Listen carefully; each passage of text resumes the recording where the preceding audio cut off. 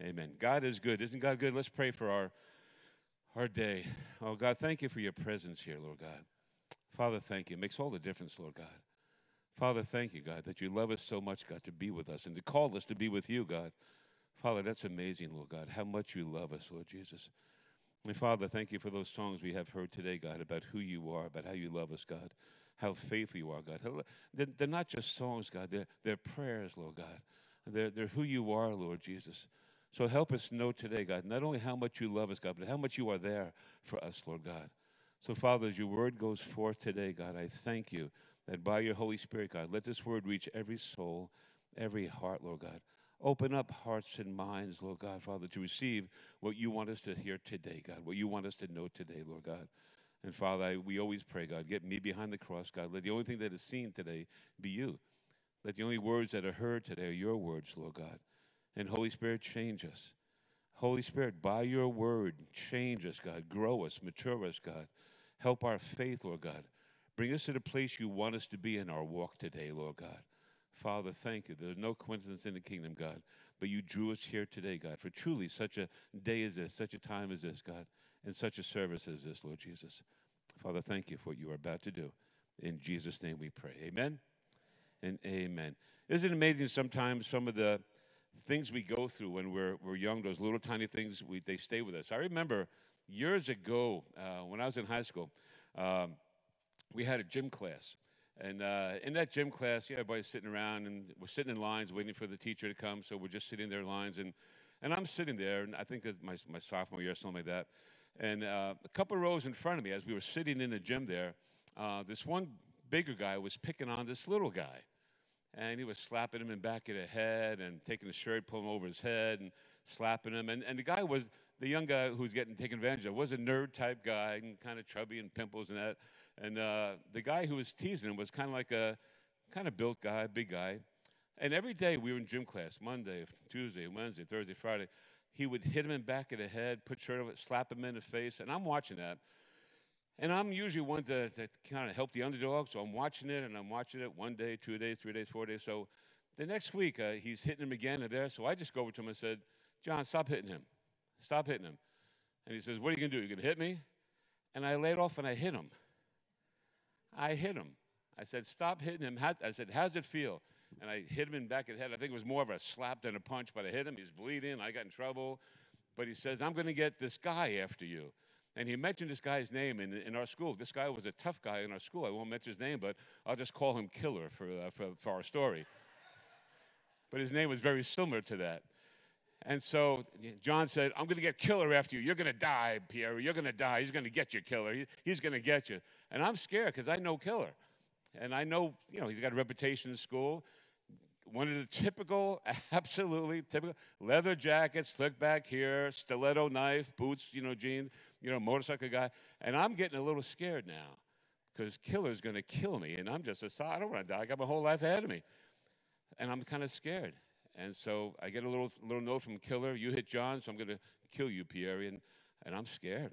I'm a little scared. I shouldn't have did this. I shouldn't have. But I had to do it because I couldn't tolerate that anymore. I couldn't tolerate that kid getting hit anymore. I had to do something, even at the risk of my own life. So we're in band practice one day, and I was in a band. I was always in a band. We're in band practice one day, and who walks in the door into the basement? We're playing Killer. Killer comes in, and I'm going, I'm dead. I'm gone. Oh my! And I got really scared. He's going to kill me and cut me in pieces and do all that. And he walks in, and he looks at me and says, you're in this band? It was called the Starfires. You're in this band? I said, yeah. I said, I love you guys. You guys, we played all the oldies, Earth Angel, da, da, da, da. And Pastor Reggie loves that one. But we were saying, and he said, I love you guys. Ange, I'm not going to kill you. Keep playing those songs. I love you.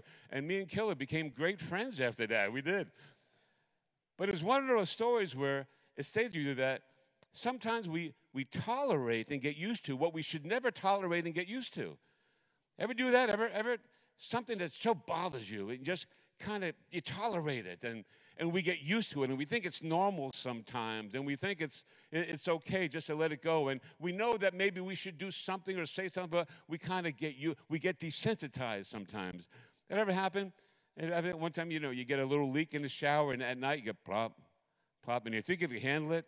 By the end of the 5th hour, you're going to go crazy because that thing is keep dripping, and it should get up and stop the drip. Sometimes do we get caught in tolerating what we should never tolerate, getting used to what we should never get used to, getting desensitized to what we should never be desensitized to? And that was a lesson for me that I learned, and that stayed with me most of the days of my life. Today, do we live in a dangerous time, don't we? We live in such an unbelievably dangerous time. We're a culture in crisis, there's no doubt. A society in trouble. There's almost been like a spiritual coup of evil, just trying to take over. And we see so many things. And there's a picture in the Bible, I want to read to a scripture, about where I think we are today. And bear with me because I'm going to build up to something. I think it's a picture of our culture today. It's a picture of what we see today. The things going on in media, the things going on in sexuality, the things going on with all of our nation. I want to read this to you in Romans chapter 1. We should have up on screen, verse 21. But I want to read this to you. And it's a scary scripture if you don't know the Lord. But it's a good picture where I believe we are today. But bear with me. I'm just getting to something here, okay? The Word of God says in Romans chapter 1, right in verse 21, it says, because although they knew God, they did not glorify him. Just picture our society, our culture today. Because although they knew God, they did not glorify him as God, nor were they thankful, but became futile in their thoughts, and in their foolish hearts were darkened. Professing to be wise, they became fools, and changing the glory of the incorruptible God into an image made like corruptible man, all birds and four-footed animals and creeping things. Therefore, God also gave them up to uncleanness and the lust of their hearts to dishonor their own bodies among themselves, who exchanged the truth of God for a lie and worshiped and served the creature rather than the Creator, who is blessed forever. Amen. For this reason, God gave them up to vile passions, for even their women exchanged the natural use of what is against nature. Likewise, also the men, leaving the natural use of the woman, burned in their lust for one another, men with men, committing what is shameful and receiving in themselves the penalty of their error, which was due. And even as they did not like to retain God in their knowledge, God gave them over to a debased mind to do those things which are not fitting, being filled with all unrighteousness, sexual immorality, wickedness, covetousness, maliciousness, full of envy, murder, strife, deceit, evil-mindedness, and they are whisperers, backbiters, haters of God, violent, proud, boasters, inventors of evil things, disobedient to parents, undiscerning, untrustworthy, unloving, unforgiving, and unmerciful. Wow, what a picture. What a picture. And unfortunately, I see so much of what we're living through today in that. So much of our culture, so much of our society kind of caught up in that. It almost feels like we're living in a post-Christian society. It almost feels like it's such a picture of today.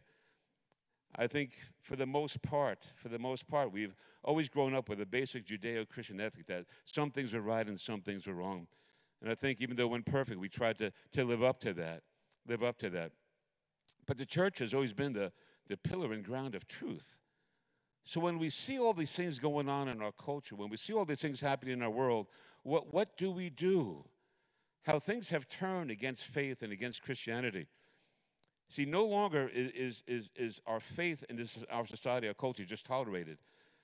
Now it's the society, the culture is hostile against faith, hostile against Christianity. Not just tolerating it, but now hostile against it.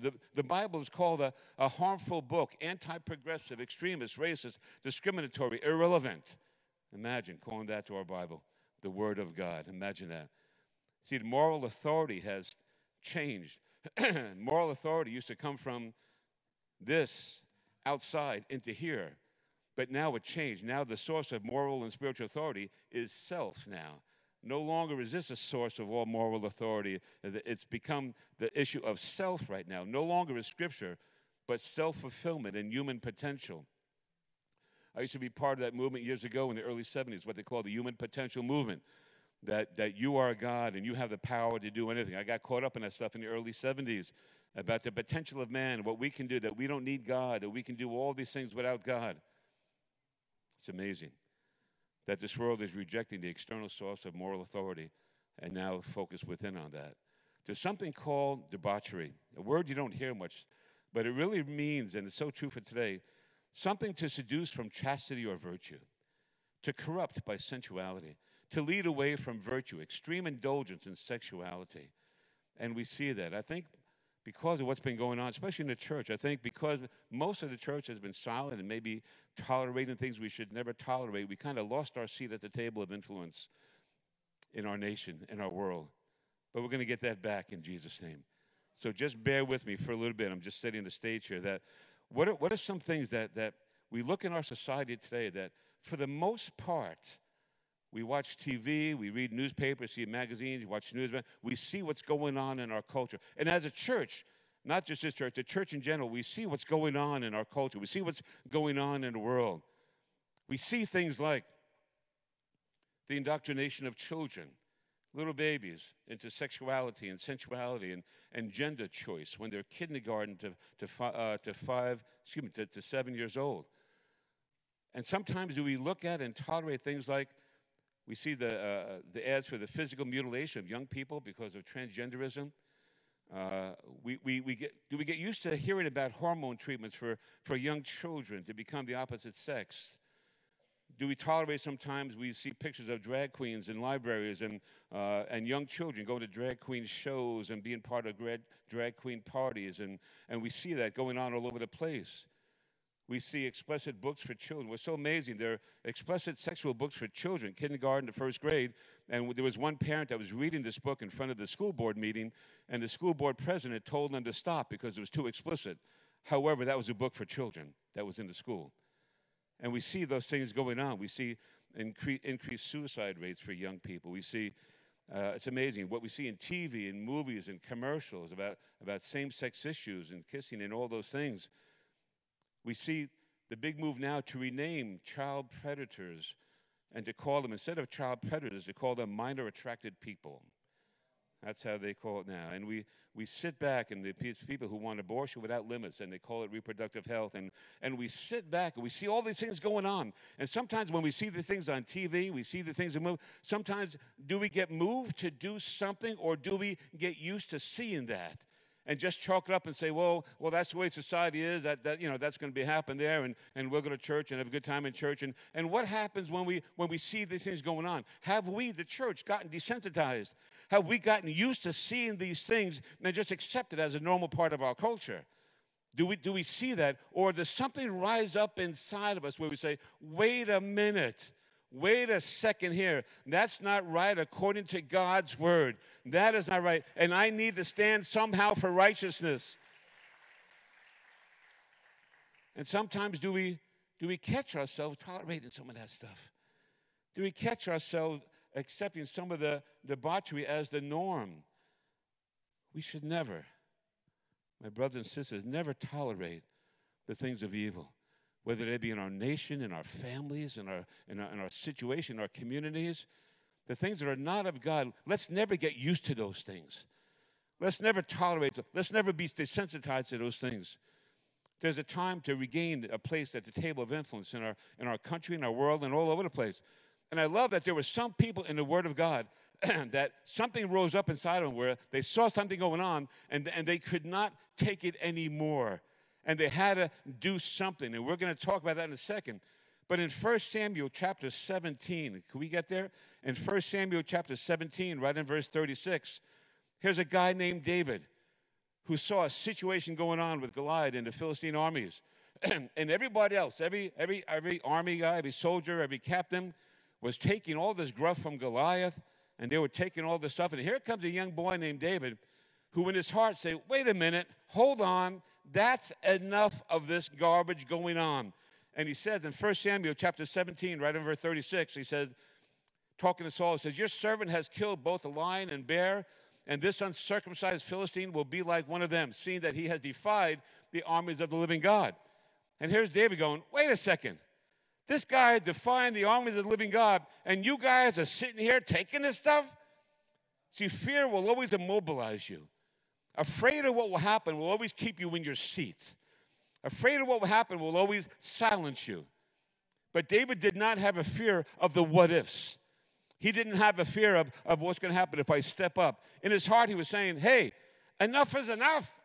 Are you going to let this giant to continue to blaspheme God and defy this army over here?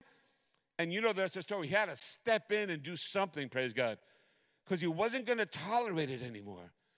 He wasn't going to tolerate that taunting, that taunting of evil against God's people. And somebody had to rise up. Somebody had to say, wait a second, I'm not going to take that anymore. Hold on a second, that thing is not of God. So therefore, with God's word, I will come against that thing in the name of Jesus. And here you got Paul in Acts chapter 13. Oh, I love this. You want to get there real fast? Acts chapter 13, right in verse 9. Here's Paul about God's business and God's work. And Paul was a mighty man of God, but there was something that happened where he said, hold on a second, enough is enough. In Acts chapter 13, right in verse 9, the word of God says, and then Saul, who is now called Paul, filled with the Holy Spirit, we talk about a source of power, filled with the Holy Spirit, looked intently at him. This is about a sorcerer named Elymas, who is trying to pervert the ways of God, who is trying to stop Paul from speaking to the governor, and he tried to get in Paul's face.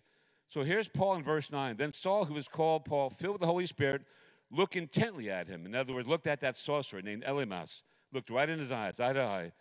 And verse 10, he said, "O full of all deceit and all fraud, you son of the devil, you enemy of all righteousness, will you not cease perverting the straight ways of the Lord?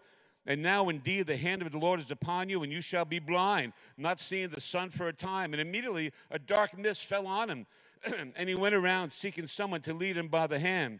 And then the proconsul believed when he saw what had been done, being astonished at the teaching of the Lord. Oh, I love that. Here's this guy, Elymas, the sorcerer, trying to get in Paul's face. He's trying to stop Paul from preaching the word of God to speak that this governor would get saved. And he's doing all these things to get in Paul's face. And Paul was patient for a little bit, but there's a point where he said, hold on a second. And he looked intently at him, face to face. And sometimes we have to look at those problems face to face. We can't go around it. We can't avoid it. We can't minimize it. Sometimes in the power of the Holy Spirit, face to face with that situation, face to face with that problem, and stare down in power of the Holy Ghost that rises up inside of us when we see something that's not of God like that. And Paul went in front of Elymas' face, and we read it, said, you son of all deceit. And he became blind with that. And what was Paul saying? I'm not going to tolerate that anymore. I'm not going to tolerate you getting in the way of God's word. I'm not going to tolerate you trying to stop someone that I love, someone in my family, from hearing the word of God. I'm coming against that with the word of God in Jesus' name. And he stood for that. And sometimes we have a bunch of Elymases in our life, in our family, trying to pervert the word of God, trying to get in the way of maybe loved ones being saved, trying to keep a battle going on with maybe those we love. And sometimes we see that and we tolerate it sometimes. And we make excuses why we can't pray like that, why we can't face the enemy like that. And God says, no, it's a time to stop tolerating the things that we should never, ever tolerate, especially when we have things like Elymas trying to stop the word from going on, to come against that in the name of Jesus. Here you got Paul again in Acts chapter 16, a few pages to the right. Here's Paul preaching the word of God, and this young sorcerer girl was getting in the way. And here's Paul, Acts 16, verses 16. It says, "Now it happened as we went to prayer that a certain slave girl possessed with a spirit of divination met us, who brought her masters much profit by fortune-telling. This girl followed Paul and us and cried out, saying, 'These men are the servants of the Most High God, who proclaim to us the way of salvation.' And this she did for many days." It sounds good, but it was a mocking thing. "And she said for many days, but Paul, greatly annoyed," oh, thank you, Paul, greatly annoyed, turned and said to the Spirit, look what he's dressing, said to the Spirit, "I command you in the name of Jesus to come out of her." And he came out of her that very hour. In other words, I'm not going to take that taunting. I'm not going to take that. And he addressed that situation. In other words, enough is enough. I've took that for so long, and I'm not going to continue to take it now. Enough is enough. And he addressed that face to face. And I love that in Paul, where he was willing to do that. He got annoyed. Sometimes we got to get annoyed at the devil. Sometimes we got to get annoyed at sin. Sometimes we got to get annoyed at sometimes our own lethargy that would keep us sitting back. And sometimes that zeal of God wants to flow through us, to speak that word of God, to pray, whatever. And sometimes we don't get annoyed enough. And I pray that we get annoyed enough, praise God. I pray we get annoyed enough to pray, to do something, praise God, to not tolerate that anymore. And sometimes we get so used to the annoying that we stay down. That annoying turns into depression sometimes. And it turns into immobility. No. Paul rose up in his way, and he spoke God's word. So hold on, we're getting to something in a second here. Here's Jesus in Matthew. You know the story, Matthew 21, verses 12 to 14. Here's Jesus in the temple. He walks in the temple. What does he see? People selling stuff, all the merchants. People selling dove, clothes, making money, stuff like that. And all the people needed to be there, the lame, the broken, were outside. They couldn't get in. And Christ just got such a rising indignation. And you know the story. He went in there, overturned the tables. Here's Christ. I mean, imagine physically him turning over table, birds flying, money flying, people going all over the place running, causing chaos, causing trouble in the devil's face, okay? And sometimes it's okay to get in the devil's face and cause chaos, praise God. Why? When it goes according to God's word and his will, praise God. And the word of God says when he threw over those tables, when everybody left, then the lame and the broken came in, praise God. Oh, thank you, Jesus. See, sometimes we got to overturn some tables in our life. Sometimes we got to get a little radical and not just be so okay. Sometimes we get so normal. Sometimes we get so all right. It's like the example I used to use many years ago when it was in counseling, that a lot of people are in pain, emotional pain. A lot of people going through a lot of stuff. It's kind of like, anybody here ever have a headache? Anybody have a headache? And have a headache right now that we need to pray for it now? It's kind of like when you take a headache, and what you do is, to remove the headache, you take an aspirin, right? You take an aspirin, and what's your goal? The goal is to take away the pain. See, but there's so much more than that. In my life, I just don't want to take an aspirin, spiritual aspirin, take away the pain. I want to thrive. I want joy. I want well beyond the pain, Lord God. I want peace and all the blessings of God, praise God. And sometimes we settle for just taking away the pain. I'm okay. I don't need to be happy. I don't need to get in a fight with the devil. I just want to take away the pain. And we settle. We settle for that hum of an existence. No high points, no low points. No big battles, no little battles. We just trying to get through the best way we can. And God says, you're settling for that spiritual aspirin. And God says, I have life abundantly for you. God says, I have joy for you. I have peace for you. I have so much. Don't settle for just getting through. God, I want all that you have, Lord God. And it's amazing. In 1 Samuel chapter 14, there's two types of churches that we talk about today. There's what I call the Saul church. When things are going haywire, when things are going all in trouble, there's what I call the Saul church. In 1 Samuel chapter 14, right in verse 2, as the Philistines were attacking, here's Saul, 1 Samuel 14, verse 2, and Saul was sitting in the outskirts of Gibeah under a pomegranate tree. Wait a minute, the Philistines are here. The Philistines are attacking. You're in a war. You're in a battle. And because Saul was who he was, he's so lost the heart of God. He started out great, but because of sin and disobedience, he lost the heart of God. Here he is in the middle of the Philistines all around him. He's sitting on the outskirts under a pomegranate tree. No! Saul, there's a battle going on. The Philistines are attacking. Wake up, get up, stand on God, and start to get that sword going. But he lost his heart. Oh, one of the worst things that could happen to a Christian, when we lose our heart, when the air gets taken out of our lungs, when we feel maybe discouraged or disappointed, that maybe God didn't move like we wanted him to move, or maybe this happened that we didn't want it to happen, or maybe something didn't happen yet that we do want to happen, and all the air, and we find ourselves on the outskirts of faith. We find ourselves on the outskirts of church. We're out there. We're not involved. We're not in the middle. We're on the outskirts. And we settle for that. And we get used to that. We tolerate that. And all of a sudden, a year goes by, 5 years go by, 10 years go by, and we're in the same place. We're on the outskirts. We're not really in the battle, not really in church, not really serving, not really just giving our all to God. We're okay. We're okay.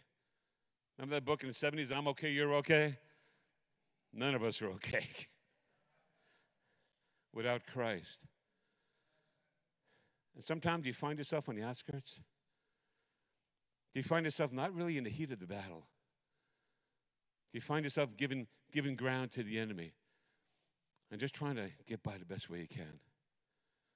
See, until the Jonathan church shows up. And in 1 Samuel chapter 14, right in verse 6, here comes the Jonathan church.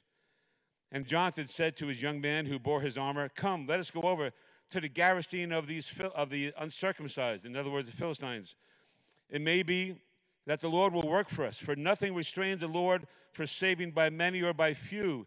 So his armor-bearer said to him, "Do all that is in your heart. Go, therefore, I am with you according to your heart." Here comes the Jonathan church, who left the Saul church, who now is Jonathan church, who goes in and sees the garrison over there, and it's only him and his armor-bearer. 2 guys facing the garrison, maybe 20, 30 guys. I'm not sure what the garrison is. And there's 2 guys, and they were so sure of the righteousness of God. They were so zealous to win the battle that they said, "We're going to attack these guys. If they call us over, we're going to attack them." And they happened to call them over, and the armor bearer said, "Hey," and this is who I want with me, "Hey, do according to all that's in your heart. I'm with you. I'm with you." That's what church is. Do what's in your heart, Pastor Reggie. We're with you. We're with you. In the battles that we face, we're with you, praise God. We're here for you, praise God. And here's Jonathan. He goes, attacks that garrison. He's got 2 guys. Now, there were no swords at that time. They had to kill a guy to get a sword. They had to throw a rock in his head or something to get a sword. And they attacked that garrison, and they won the day. And you know what's so amazing? When all the Philistines were running because Jonathan and his armor-bearer had such a great victory that day by the power and strength of God, it woke up Saul. It woke up all those who were hiding in rocks and hills and valleys, and they all put the kibosh on the Philistines. Why?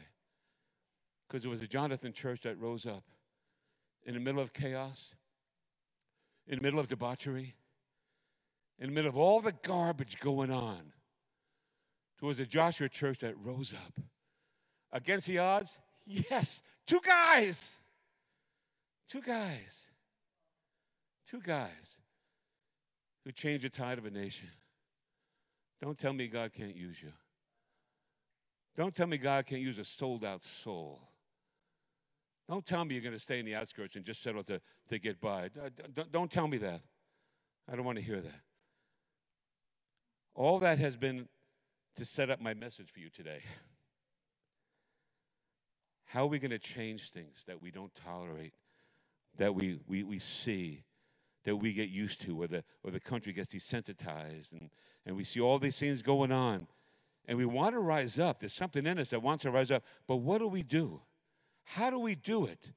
Well, some people can protest. If that's your thing, that's okay. And some people do this politically, that's okay. But I found out one thing. Every physical battle first begins as a spiritual battle. And we have to address the spiritual battles before we address any physical battles. How do we address that? I have the answer for you. Ooh, I have the answer for you. What can change a culture? How can a culture change? The only way a culture can change if you change the hearts of the people. Change the hearts of the people. What's the only thing that can change the hearts of people? The power and authority and truth of the Word of God, praise God. To stand on God's Word. God's Word.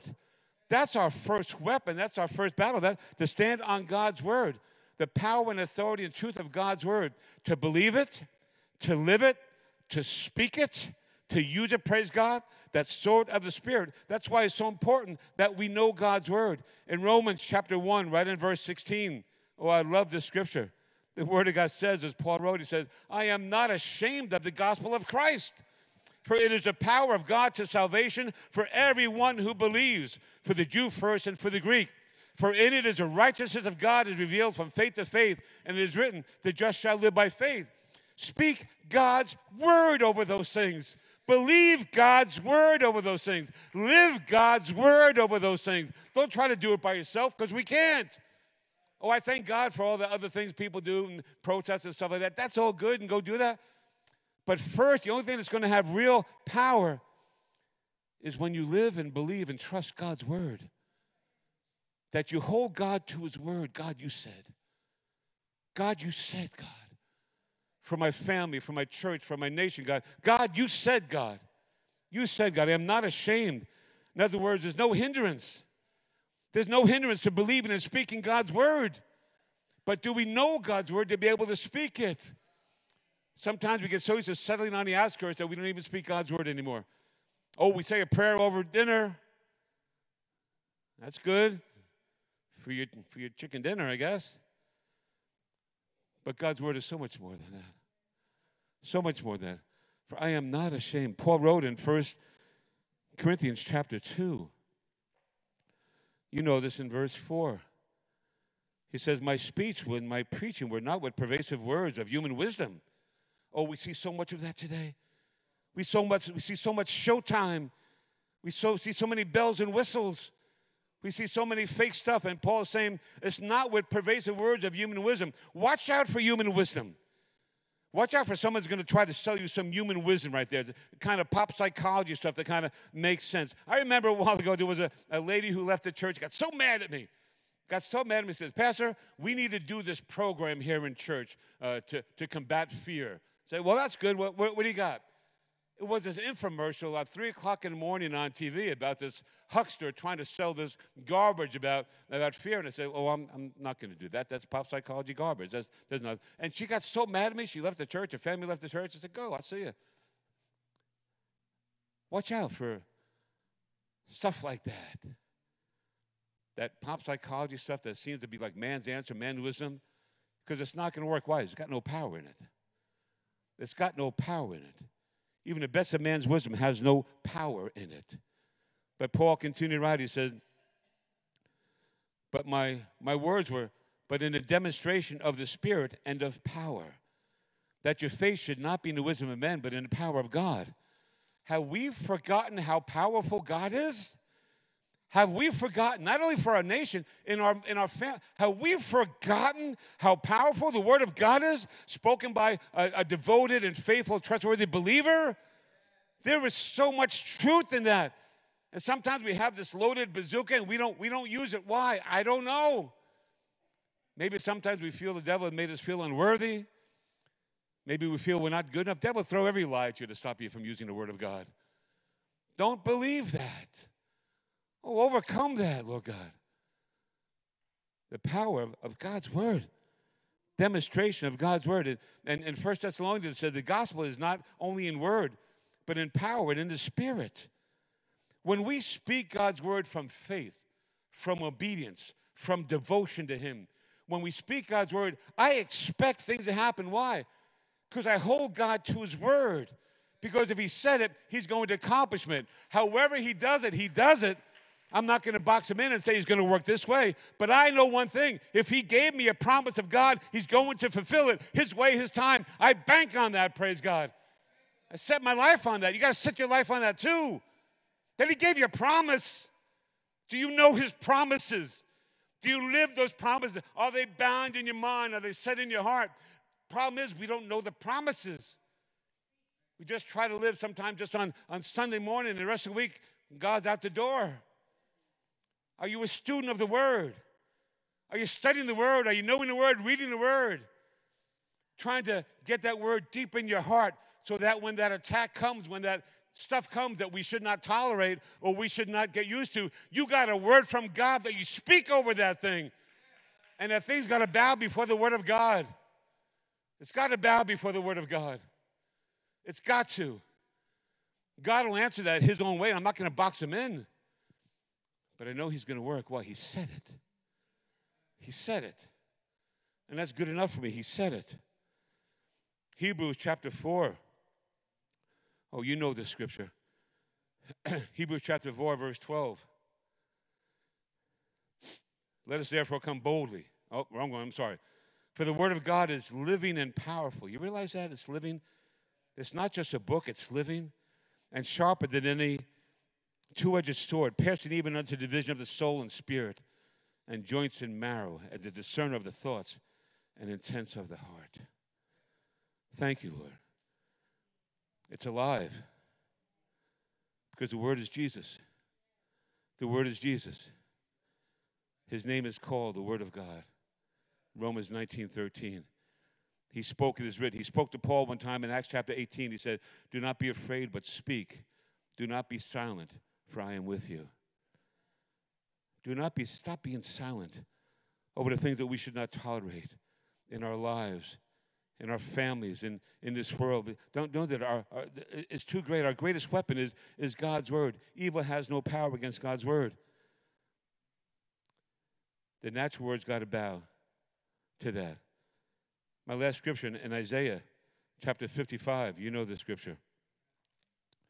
Oh, I love this. For as the rain comes down as the snow from heaven, and do not return there, but waters the earth and brings it forth, that it may bud, that it may give seed to the sower and bread to the eater, so shall my word be that goes forth from my mouth. It shall not return to me void, empty, but it shall accomplish what I please, and it shall prosper in the thing which I sent it to do. Are you a student of the word? But see, the key is this, my people. It's not just speaking God's word. Excuse me. It's not just speaking God's word. Do you believe it? Do you believe it? We're going to get down to as we close, we're going to get down to the nitty-gritty right now. Do you believe it? Do you believe God's word? Do you believe his promise? See, it boils down to faith. It's not just a matter of speaking the word. A lot of people just speak the word, but there's nothing behind it. Why? There's no faith. I don't know if I really believe it. See, if you really believe God, then you got to believe his word, that he'll accomplish what he sent his word to do. 2 Corinthians chapter 4, verse 13 says, I believe, therefore I speak. And Paul said, we believe, therefore we speak. We speak because we believe. Do you believe? Do you believe? I don't care what your past has been. I don't care what you've seen or not seen. Starting right now, what do you believe about Almighty God? Are you in this word? Do you know what he says? Do you know that you can hold God to his promise? Do you know that you can hold God to his word? Do you know that the word is so powerful? It created the heavens in Genesis 1, and God said, and God said, and God said, and God said. He didn't have to say, but he said it, and God said. Why? Showing the power of his word. The word of God says in Romans 4, verse 20, speaking about Abraham, he did not waver at the promise of God through unbelief, but was strengthened in faith, giving glory to God and being fully convinced, this is it, that what he had promised he was able to perform. Are you fully convinced that God will be able to perform whatever he promised to you? If you're not, if that faith is wavering, if that faith is shaking, you got to go before God, and we'll pray today. God, help my faith, Lord God. Help me to believe your word over this impossible situation, over this thing that, God, I should not tolerate, Lord God. Let me believe your word. We can hold into his word. James spoke about that effectual, fervent prayer of a righteous man avails much. That effectual, fervent prayer is a prayer of faith, is a prayer of devotion, is a prayer of someone who's fully convinced that God is able to do what he said and allow God to do it. Sometimes we believe that, and God doesn't work as quickly as we want him to, so we lose faith. No! You pray God's word, put it in your hands, and leave it to him, praise God. And keep praying that he'll fulfill that, and he will, praise God, his way. Oh, Psalm 138 says, for you have magnified your word above all your name, God. That's how much he honors his word. Proverbs 3:3, mercy and truth will not forsake you. Bind them around your neck. Write them on the tablets of your heart. Velcro God's word to your heart. Velcro those promises to your heart. And understand one thing. The way out of all this is God's word. The power, beauty, truth of God's word from a believer who believes. Where are you today? Where are you today? What do we believe? If you're weak in faith, get in that word. Start to change today. Get in that word. Believe that word. Study that word. Know that word. Carry it with you, because that's where the power lies, praise God, in that word. And for those things that we tolerate, for those things that we get used to, don't get used to some of the problems in our marriages. Don't get used to some of those things. Obey God and speak God's word over your marriage. Speak God's word over your children, and believe God that He loves them even more than you do. Speak God's word over our country, over our nation, over our church, praise God. Speak God's word over your spouse. Speak God's word over those babies. Speak God's word with a belief in God, knowing that He's able to perform what He said He would do, praise God. And you believe Him. Believe Him. Trust Him with all of your heart. And if you have a time with that, if you have a hard time with that, get on your face. Get on your face before God and say, Lord God, help my faith. Help my faith, Lord God, to believe you, God. Because that's the only way we're going to make it in this world, my people. It's the only way we're going to go through. Help my faith, Lord God. The Word has an answer to everything you're going through. Every hurt, every doubt, every brokenness, every pain, sorrow, there's a promise there. There's a word there. Trust Him and ask God to help you today. Help my faith, God. Lord, I'm no longer going to tolerate these things in my life that are not of God. I'm no longer going to tolerate the tauntings of the devil in my family and my children. I pray God's word around my kids, my marriage, my home, my health, my family, my finances. I pray your word, God. Know God's word. Know God's word. You come up, Brittany. Know God's word. And today, my prayer is that we leave a legacy that people see the power of God's word at work in our life. That people see God's word. People see us resisting the things that we should resist. That our children have to see us stand for Christ. Our children have to see us use the word of God, believe the word of God, speak the word of God, and trust the word of God. And we're not going to tolerate what we should never tolerate anymore, praise God. We're not going to do that in Jesus' name. It ends today. It ends today. Lord God, I believe your word, Lord God. I trust your word, Lord Jesus. God, forgive my unbelief. Forgive my doubt. Forgive my sitting on the outskirts sometimes, God, of things, God. Let me be like the Jonathan Church, Lord God. No matter what the odds are, God, I'm going forward, God. And no matter what I see, no matter what people say, no matter what I understand or don't understand or whatever, God, I stand on your word, Lord God. And I'm not going to box you in, God, and tell you how you're going to work or what you're going to do here, God. I leave that to you, God. But I know somehow, some way, God, you're going to fulfill that promise to me, Lord God. Lord, open up your word to me. Holy Spirit, draw me to your word. Draw me to your word. Let me love your word. Let me crave your word, Lord God. Let me be a student of your word, God, to know your word, God, because that battle is facing you right out that door. Right out that door is all hell waiting for you to open the door and go home now and barrage you with all this garbage, all this stuff.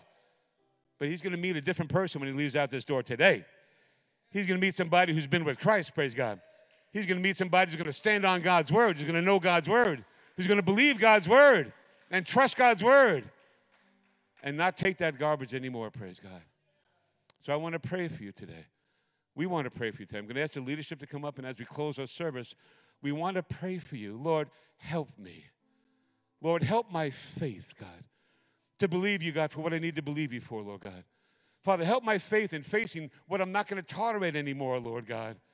God, help my faith, Lord God. God, I face this. Lord, I need prayer, God, to go through what I'm going through right now, God. Lord, help me to stand on your word, God. Help me to not tolerate the things that I've been tolerating, Lord God. Father, help me to pray. But, Lord, today, help my faith, God, because I face a battle out there, Lord God. And I'm not going to face it, God, without any weapons, God. God, Father, thank you for your word. Draw me to your word, God, and help me in the battles I face right now. If that's you, I simply want you to get up out of your seat right now, line up in the center aisle, and the leadership will pray for you. Just right now. Just don't wait for somebody. Get out of your seat right now. Come and pray. Lord, help my faith, God. Help me stand on your word, God. I need to stand on your word for something I'm facing right now, Lord God. My family, my marriage, my finances, God, whatever it may be, Lord God. I'm standing on your word right now, God. So help me to pray, God, and help my faith in Jesus' name. If that's you, just get out of your seat, and we're going to pray today in Jesus' name. And come get a touch from the Lord. Just simply come get a touch from the Lord as we pray this in Jesus' name. Amen and amen. Thank you, Lord.